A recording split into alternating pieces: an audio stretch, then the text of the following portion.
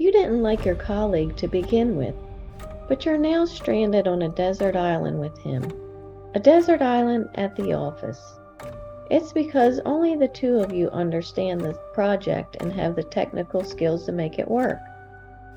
Typically, the two of you will fight as each of you give your different perspectives on the project to leadership. Leadership became tired of the bickering and has now placed the two of you together to work out the project's details. And why the bickering? It's because you asked him out on a date once, and he quickly turned you down in a deadpan tone. As some would say, he put you in the friend zone. You were so upset. He had me begging at his door, you think to yourself, and this jerk snubbed me.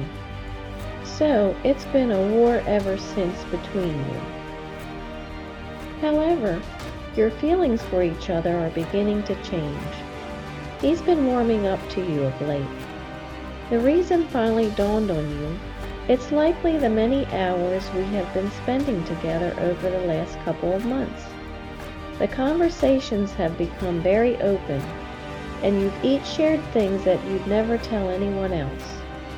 You're beginning to feel romance in the air, and yesterday it finally happened. He has now asked you out on a date. It's what you previously wanted, but now you want to keep this close friendship instead. So, do you mimic his prior behavior and put him into the friend zone? Or is there a better approach?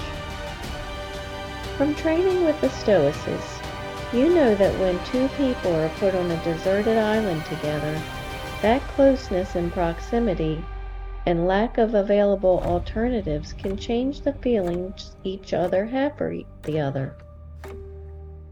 Add to the mix, and the two of you will find you have similar interests in some capacity, and the relationship can blossom into that match made in heaven.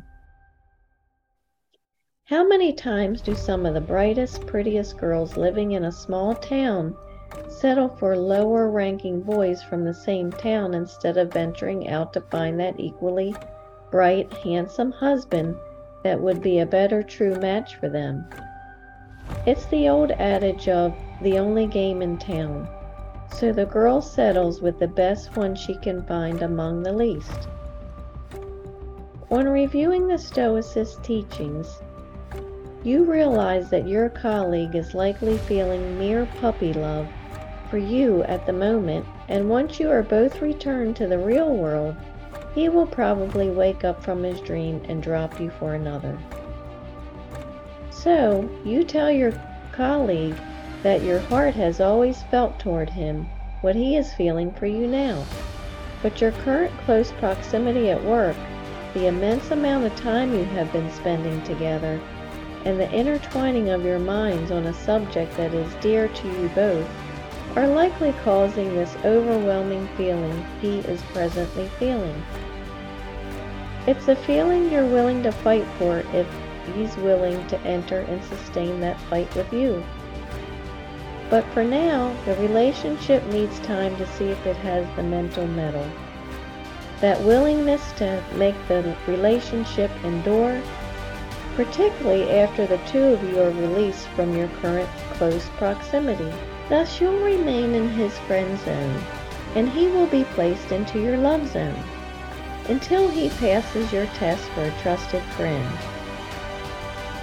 You'll be waiting for your King Arthur as he waits for his Queen Guinevere, so the two of you can continue in your journey to build your Camelot together. Now, using my Stoic storytelling method, my coworker asked me out on a date, but I'm not interested. What should I say? In your actions, don't procrastinate. In your conversations, don't confuse. Marcus Aurelius. Unless you speak clearly with your tongue, no one can understand what you are saying. You will be talking into the air. Apostle Paul. I will clearly state my position. I realize I need to be frank and open in my response without apologizing and without feeling guilty. The character trait I improved was clearly speaking my position. Thank you for sharing your mind with me. For your continued success, hear my secret. When you give him that second chance, speak your rules clearly so he doesn't freelance.